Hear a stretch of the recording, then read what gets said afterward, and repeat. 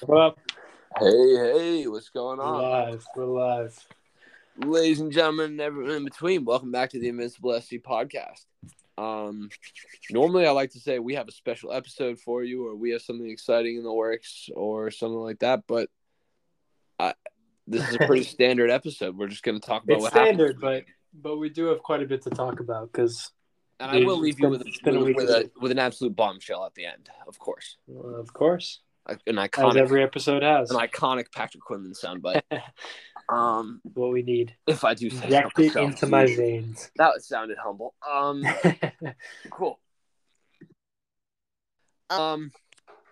We'll go chronological. We got a few Premier League games to pick through this past weekend. Yeah. I guess there was a Carabao Cup final or something, Mm-hmm. and then we'll talk about some stuff coming up for the week. Yeah, let's start. All right. Well, I mean, I'll just do it the way FotMob listed it, I guess. Everton 0, Aston Villa 2. Yeah, I mean, I won't lie and say I watched this match. But I think there's stuff to take away from it. I think I have more to say about Villa on this.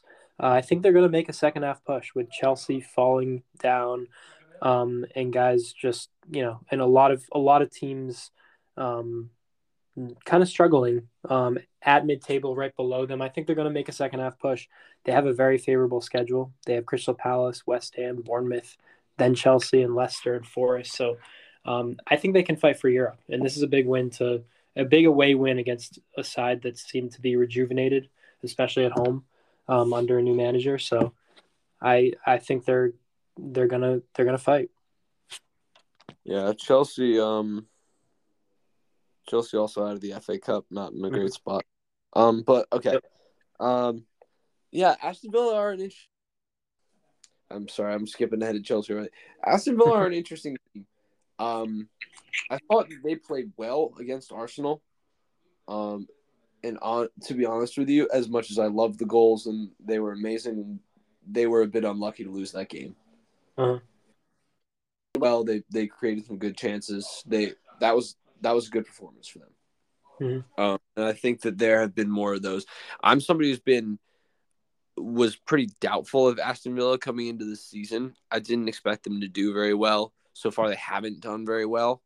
There was a big kind of kerfuffle when Unai Emery came in that everything was going to change, and I don't know that it has yet, but there are 13, 14 games left in the season for him to prove me wrong there. Mm-hmm. Yep. Yeah, I mean, I think they started really slowly, but they're starting to pick up their form, especially since he's come in. I think he's really started turning this around, and they did have 3 bad defeats. I mean, at home to Leicester, conceding 4 goals, that's bad, and then City and Arsenal, they should have had something from that Arsenal game, didn't. But now they have a favorable schedule coming up, and I think they're gonna start to climb. We'll see, but I don't know that you're wrong about that. Okay, on to I don't know that there's much to say about Everton here. I mean, I think Everton are a team who are shit, so they're going to lose a lot of games. Sean Dyche is going to do what he can with them, but they are shit, so they do lose. And that's not something he's going to be able to stop them from doing. Mm-hmm. I think as the Everton board /fans /players even Sean Dyche himself, you're just hoping he can do enough to keep them up. Right. Yeah. Because it's going to be dicey. It's probably down to almost the last day for them. I can't see them getting out before the last day. But I know you're going to have more to say on them later on, right? Yeah, I have a little moment for them during the pod. But that's pretty much all I have to say about Everton right now. Let's move on to a game that I was a lot more excited about. Mm-hmm. And let me say a lot more excited about. And no, it's not the next game. It's Northampton Town 1, Colchester 0. Big win for the Shoes.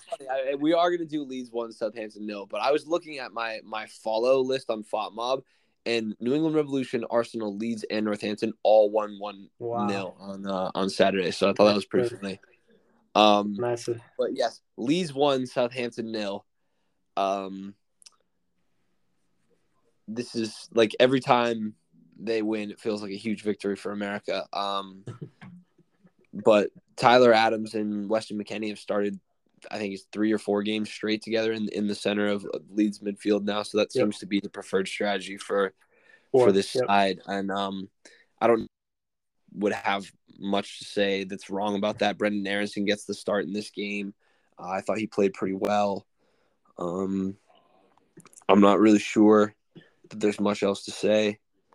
Yeah. On that, and Leeds are a good side. Wilfred Nanto has played really, really awesome so far since he's come into that team. He's been really exciting to watch. I'd like to see Crescencio Somerville play more. Mm-hmm. Feels like he doesn't play maybe that much. But that's kind of that. Yeah. Also, I'm noticing on FotMob that they have in the 61st minute Crescencio Somerville coming on for Wilfred Nanto, and then the 78th minute Wilfred Nanto getting a yellow card. Mm-hmm. So I don't know if he got one from the bench. Might have been from the bench. Or did not how watch, that happened, but that's kind of incredible. Yeah. Yeah, again, didn't watch, but still do have some comments on it. I think this is a massive win for Leeds. I mean, it's their first win since the World Cup. So, I mean, double digits games it was now, winless, at least in the Premier League. And they had the worst form in the league. They looked buried. They looked like they were going to keep falling. And this was a massive 6-pointer with another team fighting for relegation. If Southampton pulled out a result or even a win, that would be disastrous for Leeds. And they came up with the win, a massive win. Let's see how that can motivate them going forward. But that was really important for them. And then I want to say, I want to give a shout out to Junior Firpo. Had a very good performance, scored the lone goal. I've never been his biggest stan, as you might put it. I've criticized him, especially on the defensive end. I don't think he's adjusted so well to the Premier League, but big ups to him. I mean, he played really well. And then, of course, I want to mention the midfield pair, McKennie and Adams. It's their 4th match in a row starting together. They're finally starting to find their groove. And this was their best performance together. And they both held down that midfield very, very solidly. And what you said about Nanto and Somerville, 2 very talented, very fast, quick, pacey wingers with a lot of ability. And I think Brendan Aronson might be losing his spot, at least in the starting role. I think Somerville would probably come in and replace him because Aronson started for a while and he hasn't scored since August and he's been struggling of late. We know what he has in him, so I can see him coming back. Maybe even a false 9 role because I am not a Patrick Bamford guy. Not a fan of his, but I think there's stuff to look forward to for Leeds, and this was massive for them. I agree with you, and just the psychological lift of looking at the table and not seeing yourself in the relegation zone is pretty huge. Yeah, it's pretty huge. Although I would argue that pretty much every team underneath Crystal Palace is still in the relegation scrap. I could, yeah, you could say that. I mean, Forest are 4 points ahead of Everton. Yeah, it's only 4 actually.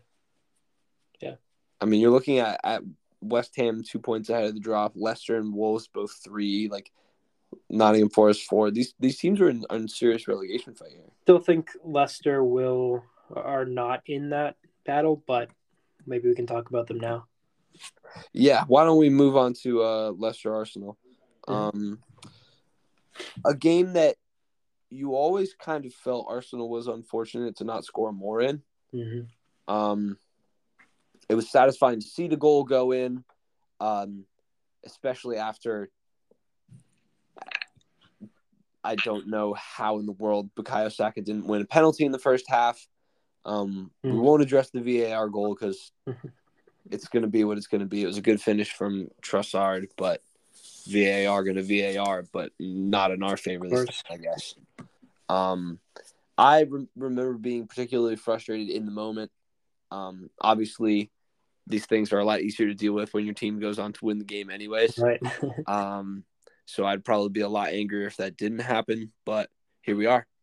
And I'm proud of the guys for getting the job done, but you'd like to see a little bit more quality in front of goal, and you almost wonder about Nketiah starting on the bench. Yeah. And you took a lot of the words out of my mouth. I was going to say I think the score did not reflect the match. I think the result did, but this was very lopsided. Leicester never threatened besides their offside goal. The ball was always in their half. It was 10-1 on shots. Arsenal had 0.66 expected goals, which doesn't seem like much, but Leicester had 0.02. One shot from distance, never a threat. Uh, Not sure whether Trossard's goal was a foul. Great finish. Um, but I want to say Trossard has been a phenomenal signing. I mean, he has been just so lively in a time when Arsenal finally started to dip in form. The players started to lose it mentally. They needed somebody to pick them up, somebody fresh, somebody new, and he's been doing that. In every match, really. He's even when he was coming off the bench, he was making an impact. And he's been great. He scored a great goal that didn't count, but he scored that goal against Brentford, should have been the winner. And then he had an assist in the same match. And I think same with Jorginho. They called them both boring signings compared to what could have been Mudryk and Caicedo. But wow, have they shown up? Because these are Premier League experienced players. And at the end of the day, when we're trying to win a title, we're looking for someone to make an impact now. Someone who's not going to need time to adjust to the Premier League. And I think this has been incredible. I mean, um, I have nothing bad to say about them, really. And I think it's nice to give Nketiah some competition because, as I said before, he has a monopoly up front. Um, and so it's nice to see Trossard and Martinelli both kind of give it their go up front. Um, and I mean, I think both deserved a shot up there. And then one more thing I just wanted to say that Gabriel has really stepped up since the World Cup. Saliba started to dip in form, and Gabriel has certainly picked himself up. He's playing his best football of the season, and he was great again this weekend. Gabriel is world opinion. I've been a big fan of his ever since he signed for Arsenal, and it feels like every season he just gets better and better. He's an immense presence in the defense. I've been saying this the entire season. I know people were not always 100% thrilled with him before the World Cup, but I thought, there were a few mistakes, but overall his performances were still really strong. And I just feel so safe whenever he's taking care of a situation at the back, and he's a player I really enjoy watching play. I would not agree with you that he's world class. I would say that at his best, he is world class, but he can be prone to some errors and a little bit of inconsistency. And right now, he's playing like his world class self. But I think this is the self we're going to see more consistently in the coming year. I hope when so. he's 24, 25 now. He's probably got a good 4 or 5 years left of this quality of play. I definitely hope so. The question is just consistency because when Saliba was playing really well at the beginning, I think Gabriel was kind of dipping in form. And then when Saliba started to drop off, Gabriel he picked him up. So the question is, can they both play at their top level together? And that's what I really want to see. I mean, presumably, and this is something that we keep thinking is going to happen. Presumably, if we are to hold on to this center back partnership going into next year, the two of them will have the opportunity to prove it on some big stages in the Champions League. Absolutely. I would love to see them both on their game at times like that because there have been a few games this year where they've both been on, and it has been scary to watch. Yeah. But moving on, because this is a little indulgent at this point, I think. Because we're going to talk more about Arsenal in a bit. West Ham 4, Nottingham Forest 0. Thumbs up on thumbs up on thumbs up to West Ham. Mm-hmm. So many murmurs in the press about a week ago that, if West Ham lose this game, Moyes is out of a job. I think you saw some walking back of that statement even before the match, just because I think West Ham are looking at the struggles that other clubs have had finding a replacement manager and like, I don't know. Mm-hmm. But it was left to no doubt West Ham's real for is 4-0, and they played really, really well. I didn't watch the game, obviously, because I was watching the Arsenal match, but I mean, big thumbs up to West Ham and Danny Ings scoring a brace and laughing in my face because I'm one of his biggest haters. Also, Declan Rice scored a goal. When does that happen? He scored against Arsenal a few years ago. Yeah. Thanks. Yeah.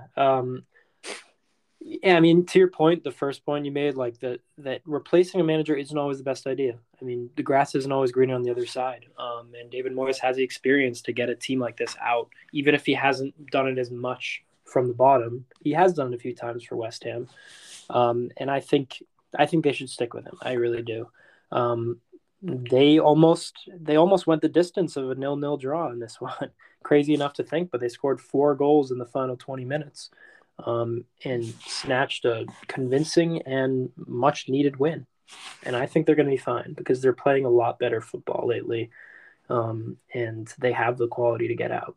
And just as I was saying before, I think they will be fine. I think they'll finish middle of the pack, lower table, like around 14, 15. Yeah, that will be a huge drop-off given their recent performances in the league. But I think this was kind of always bound to catch up with them. They should be looking at the Conference League as an opportunity for them to make their way back into the Europa League next year. Because that revenue would be huge, especially given that they're going to lose out on some Premier League money falling this right on the table. So if you're a West Ham realistic. They could if you're a West that. Ham fan, you're probably focused on the Conference League, given that, West Ham are probably still one of the strongest teams in that competition. Actually, I would not be able to name you any of the teams left in the Europa Conference. I'm looking at it right now: Villarreal, Anderlecht, Sheriff, Nice, Basel, Lazio. Ooh, hold on, AZ. So there's a bunch of Fiorentina's in there. Not Fiorentina. Oh, Fiorentina is in there. You're right. Yeah. So there are names. But Fiorentina no top teams. Well. They're definitely all beatable for West Ham, but it's not going to be a walk in the park. Maybe in this one against AEK, whoever they're playing, Larnasa. I agree, and I think people have really I don't know. Quick side note on the Conference League. I think that it's a competition that a lot of people have really kind of been dumping on for a long time and just kind of hating on. But I think the Conference League is cool. Like, since when are West Ham fans going to get, European football 2 years in a row? Right, yeah. Like, at what point in time was it a feasible concept to see West Ham play Fiorentina in Europe? Like, it's just such a cool thing that can now happen. It is. You know what I mean? I like it. There's no reason not to. Exactly. I understand it's for money reasons, but there's really no reason not to. And at the end of the day, people say it's such a big drop off to the Europa League, but you really think about it, it all just depends on where the team finished. If a team finished 7th instead of 6th the year before, I mean, that team isn't necessarily worse. Chelsea might not even make the Conference League, so Liverpool could be in the Conference League next season. I mean, it's so funny. I think people underestimate it just because it's one lower, but again, that just means a team finished one place lower than they would have if they had made the Europa League. So it's not even necessarily worse teams. It could be a little bit worse overall, but no. And so the one thing that I really do like about this is that it's just, and this is the last point I'm going to waste in the Conference League, not waste, but going to make on the Conference League is, there's so much, like, with the expansion of the Club World Cup and all of this stuff, there's so much emphasis on making these high-end, like, Super League club players play more and more and more, and that's what's going to bring about, like, an actual Super League eventually. It's just they're going to suck, prospects like Phil Foden, Bukayo Saka, Anthony at Man United. I can't say his last name. It's so long. These guys, I mean, they're going to be pulled into massive. We're seeing it already at Chelsea. Mykhailo Mudryk pulled into massive long-term contracts at these clubs and then just worked to death. Yeah. All the international games, all the club games, these top prospects, these young talented players are going to be absolutely worked to death. Right. And their careers are going to be destroyed in the process if, that is how football keeps expanding. But if you see competitions like the Conference League come in, players at West Ham maybe play in the World Cup or for their nation in the Nations League, but they're not already playing European competitions. You know what I mean? These are clubs that want more competition so they can make more money, and players can, I don't know, I don't know if I want to say can't handle the workload, but definitely are better equipped to take on some of that workload than look at a player like Jack Grealish, who when he plays for England, I mean, he never stops playing.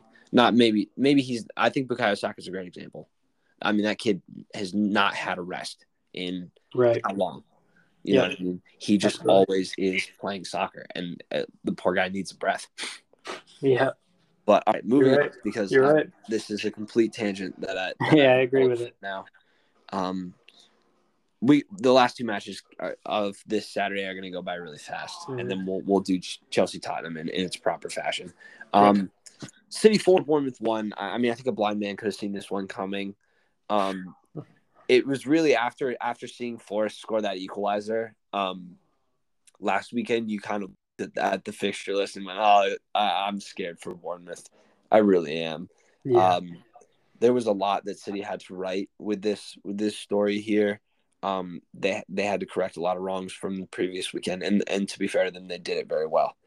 Haaland got his name back on the goal sheet. I think that's 27 this year for him now. And yeah, City looked like themselves. There's not much you can say about it other than that. I got nothing to add. I was expected. It was a big statement that you kind of knew was going to happen after last week. Yeah, I mean, and to be fair, we both expected them to beat Forest, but after they didn't beat Forest, it was kind of like, well, they are about to beat Bournemouth. They're not going to do that twice. Yeah, no, especially to a team like Bournemouth that are so close to the bottom.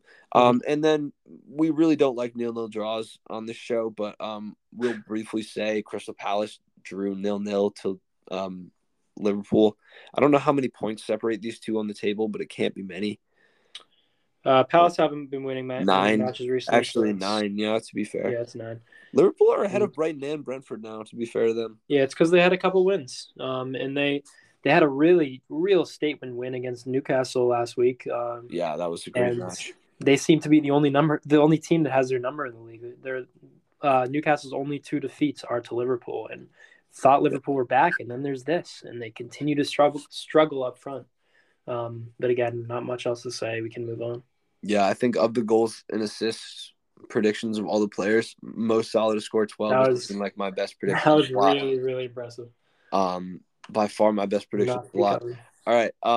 We're gonna go on to to preseason predictions that were impressive in a second, though, Josh, because you have your own to brag about. Well, we'll stay with this one. But we'll talk about the London Derby that happened Sunday morning.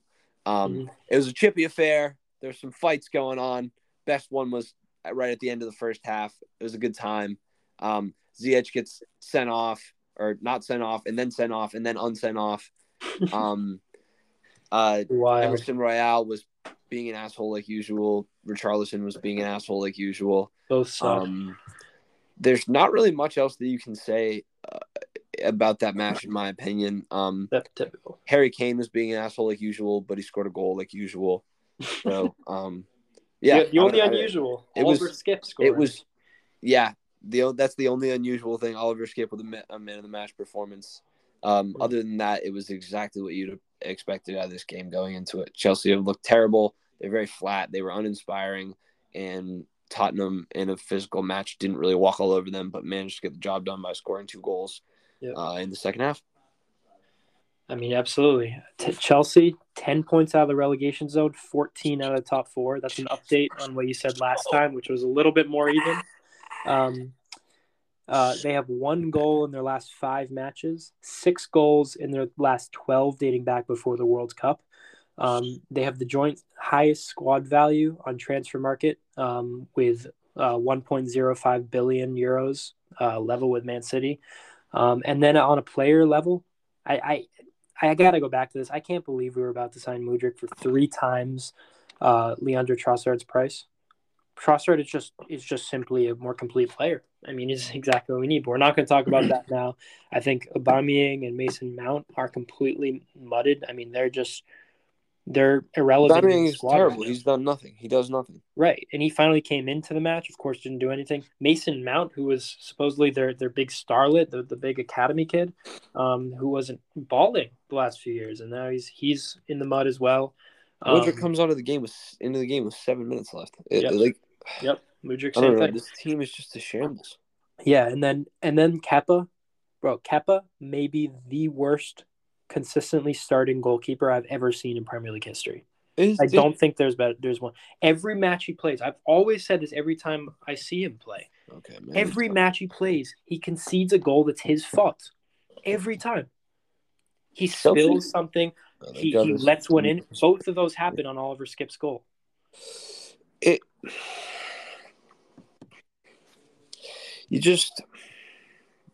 Chelsea really makes you like. They really make you scratch your chin sometimes. I just don't even understand, like how this happened. But watching the game, the one thing that you just think over and over again is, how are they actually this bad? Like, they're just so bad. I don't. Yeah. And Christian Pulisic's injured right now. I hope he stays injured. He's going to embarrass himself if he has to come back on the team. Everyone involved with this team should be embarrassed. João Felix is supposed to be their impact loan signing. He was fucking horrible. Yeah. He was horrible. Yeah. Enzo Fernandez is probably the only player on that team that has anything to be proud of. Because I thought he passed the ball well and was a consistent. Except on that clearance that led to Skip's goal, but yeah. I mean, I think that stuff's gonna kind of happen when you're in this like massive uptick in quality. You know what I mean? He's come. Where was it? He was in Portugal, and now he's playing in England. So I mean, it's this transition we've seen a number of players make very successfully in recent history. I don't know I should probably watch more Portuguese football before I say anything, but I mean, we've seen Luis Diaz come and make an instant impact. Bruno Fernandes, to be fair to him, make an instant impact. There are a lot of players who have come from Portugal and been very successful in the Premier League almost immediately. Right. I mean, I think there are going to be hiccups, like you said, with his poor clearance. But for the most part, I thought Enzo Fernandez is the only player so far that has proven his price tag in the Todd Boehly era. I guess so, yeah. I mean, and this is somebody who picked Sterling to make Team of the Year. Yeah, right. Which is horrible. Enzo's a really good player, but I still don't think he's going to live up to his £130 million deal. Yeah, he has a huge price tag to live up to. He does. He's the only one playing well right now. Yeah. He's the only player who I was like, we just can't. Yeah, we can't blame him for anything. But I mean, we both harp on Chelsea in practically every episode. But how can we resist it? Because it's so every episode there's something new to talk about Chelsea, and I'm just wondering where they go from here. Do they sack Graham Potter? I mean, obviously it was a dumb decision to hire him in the first place and to sack Thomas Tuchel, but is it fair to him? Do they give him time? Could he ever take control over the squad and be the right man for the job? And will it actually progress the club if they move on from him? Or are they just going to hit reset again? I think there are a lot of rhetorical questions. I mean, rhetorical for us. Maybe you want to speculate on that, but these are questions Chelsea has to answer. So that's the thing is I am not jealous of whoever has to make those decisions and trying to answer those questions because hell if I know. It's the same guy who spent $600 million blindly and doesn't know how football works. He's just good luck with that. Throwing money at all of his problems. Mm-hmm. Pay Graham Potter more money and then he'll do better probably. Yeah, right. Honestly, yeah, Todd, there's your strategy. Somebody tell Graham Potter I'm expecting a tip if he makes any money off of Todd Boehly now. But dude, I don't know. Chelsea are a team who have kind of annoyed me for a long time in a way because it's like they were supposed to have a bad year. They were supposed to be not that good. Like 2 years ago, they were supposed to be the best team in the league coming into the year. Yeah. I had them winning the league last year. Yeah, I think it was the 2 years before this season that we're in now. Both of those seasons coming into the year, they were this team that everyone was like, oh man, they're going to do it this year. They look crazy good. They're going to win the league. And both times they kind of fell on their faces a little bit, but they were still annoyingly successful in like they won the Champions League and like a really bad off year and not for the Champions League, but for them in domestic competitions. They're just a club who annoys me. And I agree. It's a little. We probably don't have many Chelsea fans who listen to this pod consistently at this point. If any of you do, much love to you. I listen to a lot of podcasts destroying Arsenal a few years ago. So I know your pain. I understand where you're coming from. But yeah, I don't know really what else to say. I think Chelsea are bad right now, and they need to hit the reset button one way or another. But I think if they assume that they can stay up this year, which is partly in jest, because they are 10 points above the relegation zone, and you would imagine a team with that quality won't be actually in that danger. But assuming that they are comfortable with the fact that they're going to stay up this year, they hang on to Graham Potter until the summer and figure it out then, because mid-season manager appointments are very rarely good long-term ideas. And unless they actually really plan to back him in the summer and try and change something, you're stuck with him for now either way. Mm-hmm. Yeah, no, you're right. Moving on. We've got one more match to review and then one match to preview. So Josh, mm-hmm. You know how last year Liverpool were 2 matches off the quadruple? Yeah. The first cup that they won was the Carabao Cup. Do not get started with that. It is the least important of the 4 trophies available to an English club. There's only one team in England left with a quadruple available to them. And it's the team that has turned this title race into a 3-horse race. That is true. How hype are you for Man United winning the quadruple? I think it's gonna happen. Yeah, it's gonna happen. Yeah, it's gonna be amazing. They're gonna have the most red cards, the first trophy since 2017 trophy, the Carabao Cup, and next year's Community Shield, which they'd have to win the FA Cup for anyway.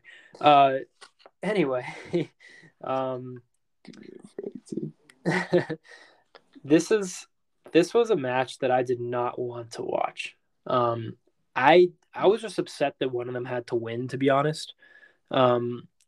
Newcastle hadn't won a major trophy since 1955, other than the championship. Man United hadn't won since 2017, which is kind of a big deal for a club of that stature. Both teams that I very much dislike right now. But honestly, I would have rather United won for ethical reasons. They're rivals purely for footballing reasons. So it's a little bit different than with Newcastle. They have obviously the history to win these titles. So I'm happy with that, I would say. I think Rashford, you have to mention him. I think he's a true superstar. He really is. He's the best player on that team by far, and one of the best in the Premier League right now. I think United might be back as I feared before, but I do not think they are title contenders. I don't. And then I think one more thing I want to mention is Loris Karius. I really feel bad for Loris Karius. This is his first match of any form in any league, any team, in the professional level in over 2 years.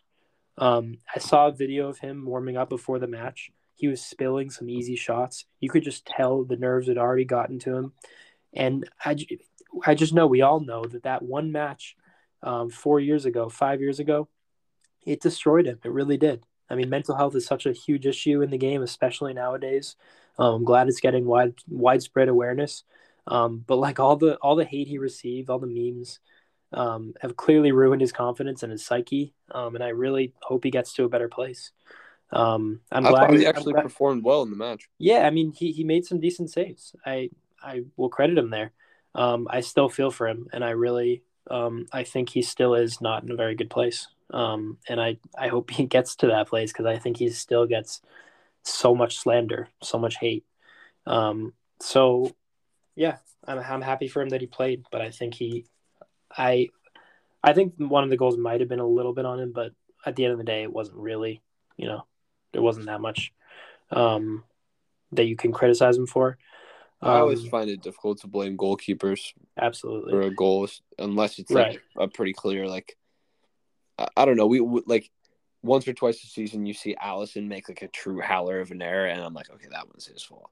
Right. Or like, we've seen plenty of keepers do like true howlers, but short of that, I don't. Nothing like the Champions League one. Nothing like that. Karius, man. Yep. Poor guy. But that said, I mean, looking at the positive of the match, congrats to United. I mean, they deserved it, and they're in a much better place than they were 5 months ago, 6 months ago. I completely agree. I completely agree. All right, Josh, I have 3 questions left for you. Mm-hmm. The first one, who will be the bottom 3 teams at the end of the year? We're probably going to start answering this question every single episode for the rest of the season. Who will it be? Who will it be? It will be the exact bottom 3 as now, except Bournemouth and Southampton switch places. Ooh, interesting choice. Everton, Southampton, Bournemouth. I hope you are right. I really hope you are right. I've got West Ham, Bournemouth, Southampton. I've been saying it. I know they just had a huge win. I still think Everton and Leeds are going to find a way to stay up. Crazy. But we'll see. We will see. This could get clips. I could sound like an idiot. And we will see you wrong. Question number 2. Another question I think we're going to have to start answering close to every single episode. How many goals will Haaland have at the end of the season? 39. Going under 40. You know, I had said 42 last time we picked. I'm going to say 39 this time as well. Ooh. I was thinking 39 seems like the right number. Right, it's still going to be a ridiculous number of goals, but yeah, I think 39 feels like the right number to me. Good. And then the last question: what will be the score and why of the Arsenal versus Everton match on Wednesday? I think I'm much more confident going into this one. I think we'll use the last match against them as motivation, and it's not going to happen again. We're at home. It may be a struggle, I think, to break down their low block that they're obviously going to play, and it'll probably be frustrating for a while. But we will break them down, and once we do, they'll be forced to open up their play, and then it'll become easier, and it'll become a true match of who's the better team. And Arsenal is the better team, and it's going to be probably a 3-0. I love that analysis. Yeah, I think a number of things about this match. I think we ran into a classic Sean Dyche problem that if we hadn't been missing him for almost a year in the Premier League, we probably wouldn't have had, which is that I don't know if Arteta forgot or somebody forgot to remind him, but Arsenal, the entire team, the entire club, all the players, all the staff seemed under the impression that Everton would do what every other team has done this year, which is like change their strategy a bunch and, get ready for us. But we all forgot that Sean Dyche plays the exact same way against every single team that he plays. Mm-hmm. It's the annoying way that we don't like to see with the low block and all that nonsense. But he does that against every single team that he plays. And he will have told his players, you're all professional footballers, the same as them. Do not show them any respect that they don't deserve. Mm-hmm. And he probably means deserve a little differently than I do. But it's going to be a rough and tumble match because it was last time, and that's how they play, and that's who they are. Mm-hmm. I do think you're right. I think 3-0 sounds like a pretty accurate score. I'm going to say 2-0 personally. Mm-hmm. But I think it's Sean Dyche come get your ass whooping time. And I think the performance will be comprehensive. Absolutely. I think we're kind of on the same page there. Yeah. But you're right. Yeah. No, Sean Dyche, come get your ass whooping. It's time. We owe you one now. I dare you to put Neil Maupay on the pitch. I dare you. Put Neil Maupay on the pitch. See how many goals he scores. It'll be 0. Yeah, and might injure our goalkeeper though, so let's be careful what we wish for. But then Matt Turner plays. Then we get Matt Turner, and we still get the shutout. So, surely Matt Turner's going to play in a league match eventually, right? If Ramsdale gets hurt. Arsenal hasn't had a keeper play all 38 matches in many years, so who knows? Yeah, I mean, if Turner doesn't see the field, he wouldn't get a winner's medal, would he? If we were to do the it's part of the roster, part of the squad. Okay, well, either way, He's going to control that Europa League fixture against Sporting. Yeah. Soon. Mm-hmm. Arsenal. That's a good one, by the way. Arsenal Sporting will actually be an interesting one. We should do a little bit of an Invincible in Europe type of episode where we can talk about maybe not the Conference League, because I know I was just bigging up the Conference League, but I don't find it all that interesting on a personal note. Go back on your word. Yeah, no. Well, no, I mean, the Conference League is cool for people who care about the Conference League. I just don't care about the Conference League. Yeah. I get it. If Arsenal were in the Conference League, you can bet your ass I would care about the Conference League. Yeah. And who knows, maybe someday we will be, but it doesn't seem like this is that day. Yeah, well, with that, I will bid you adieu. Mope, you're a cheat, you're a disgrace, and I hope Everton get relegated. I hope Arsenal can contribute to that effort on Wednesday. Josh, I love you, pal. This has been a great episode, and I'll talk to you again soon. It has been. Later, brother. Fuck Sean Dyche. Fuck Sean Dyche.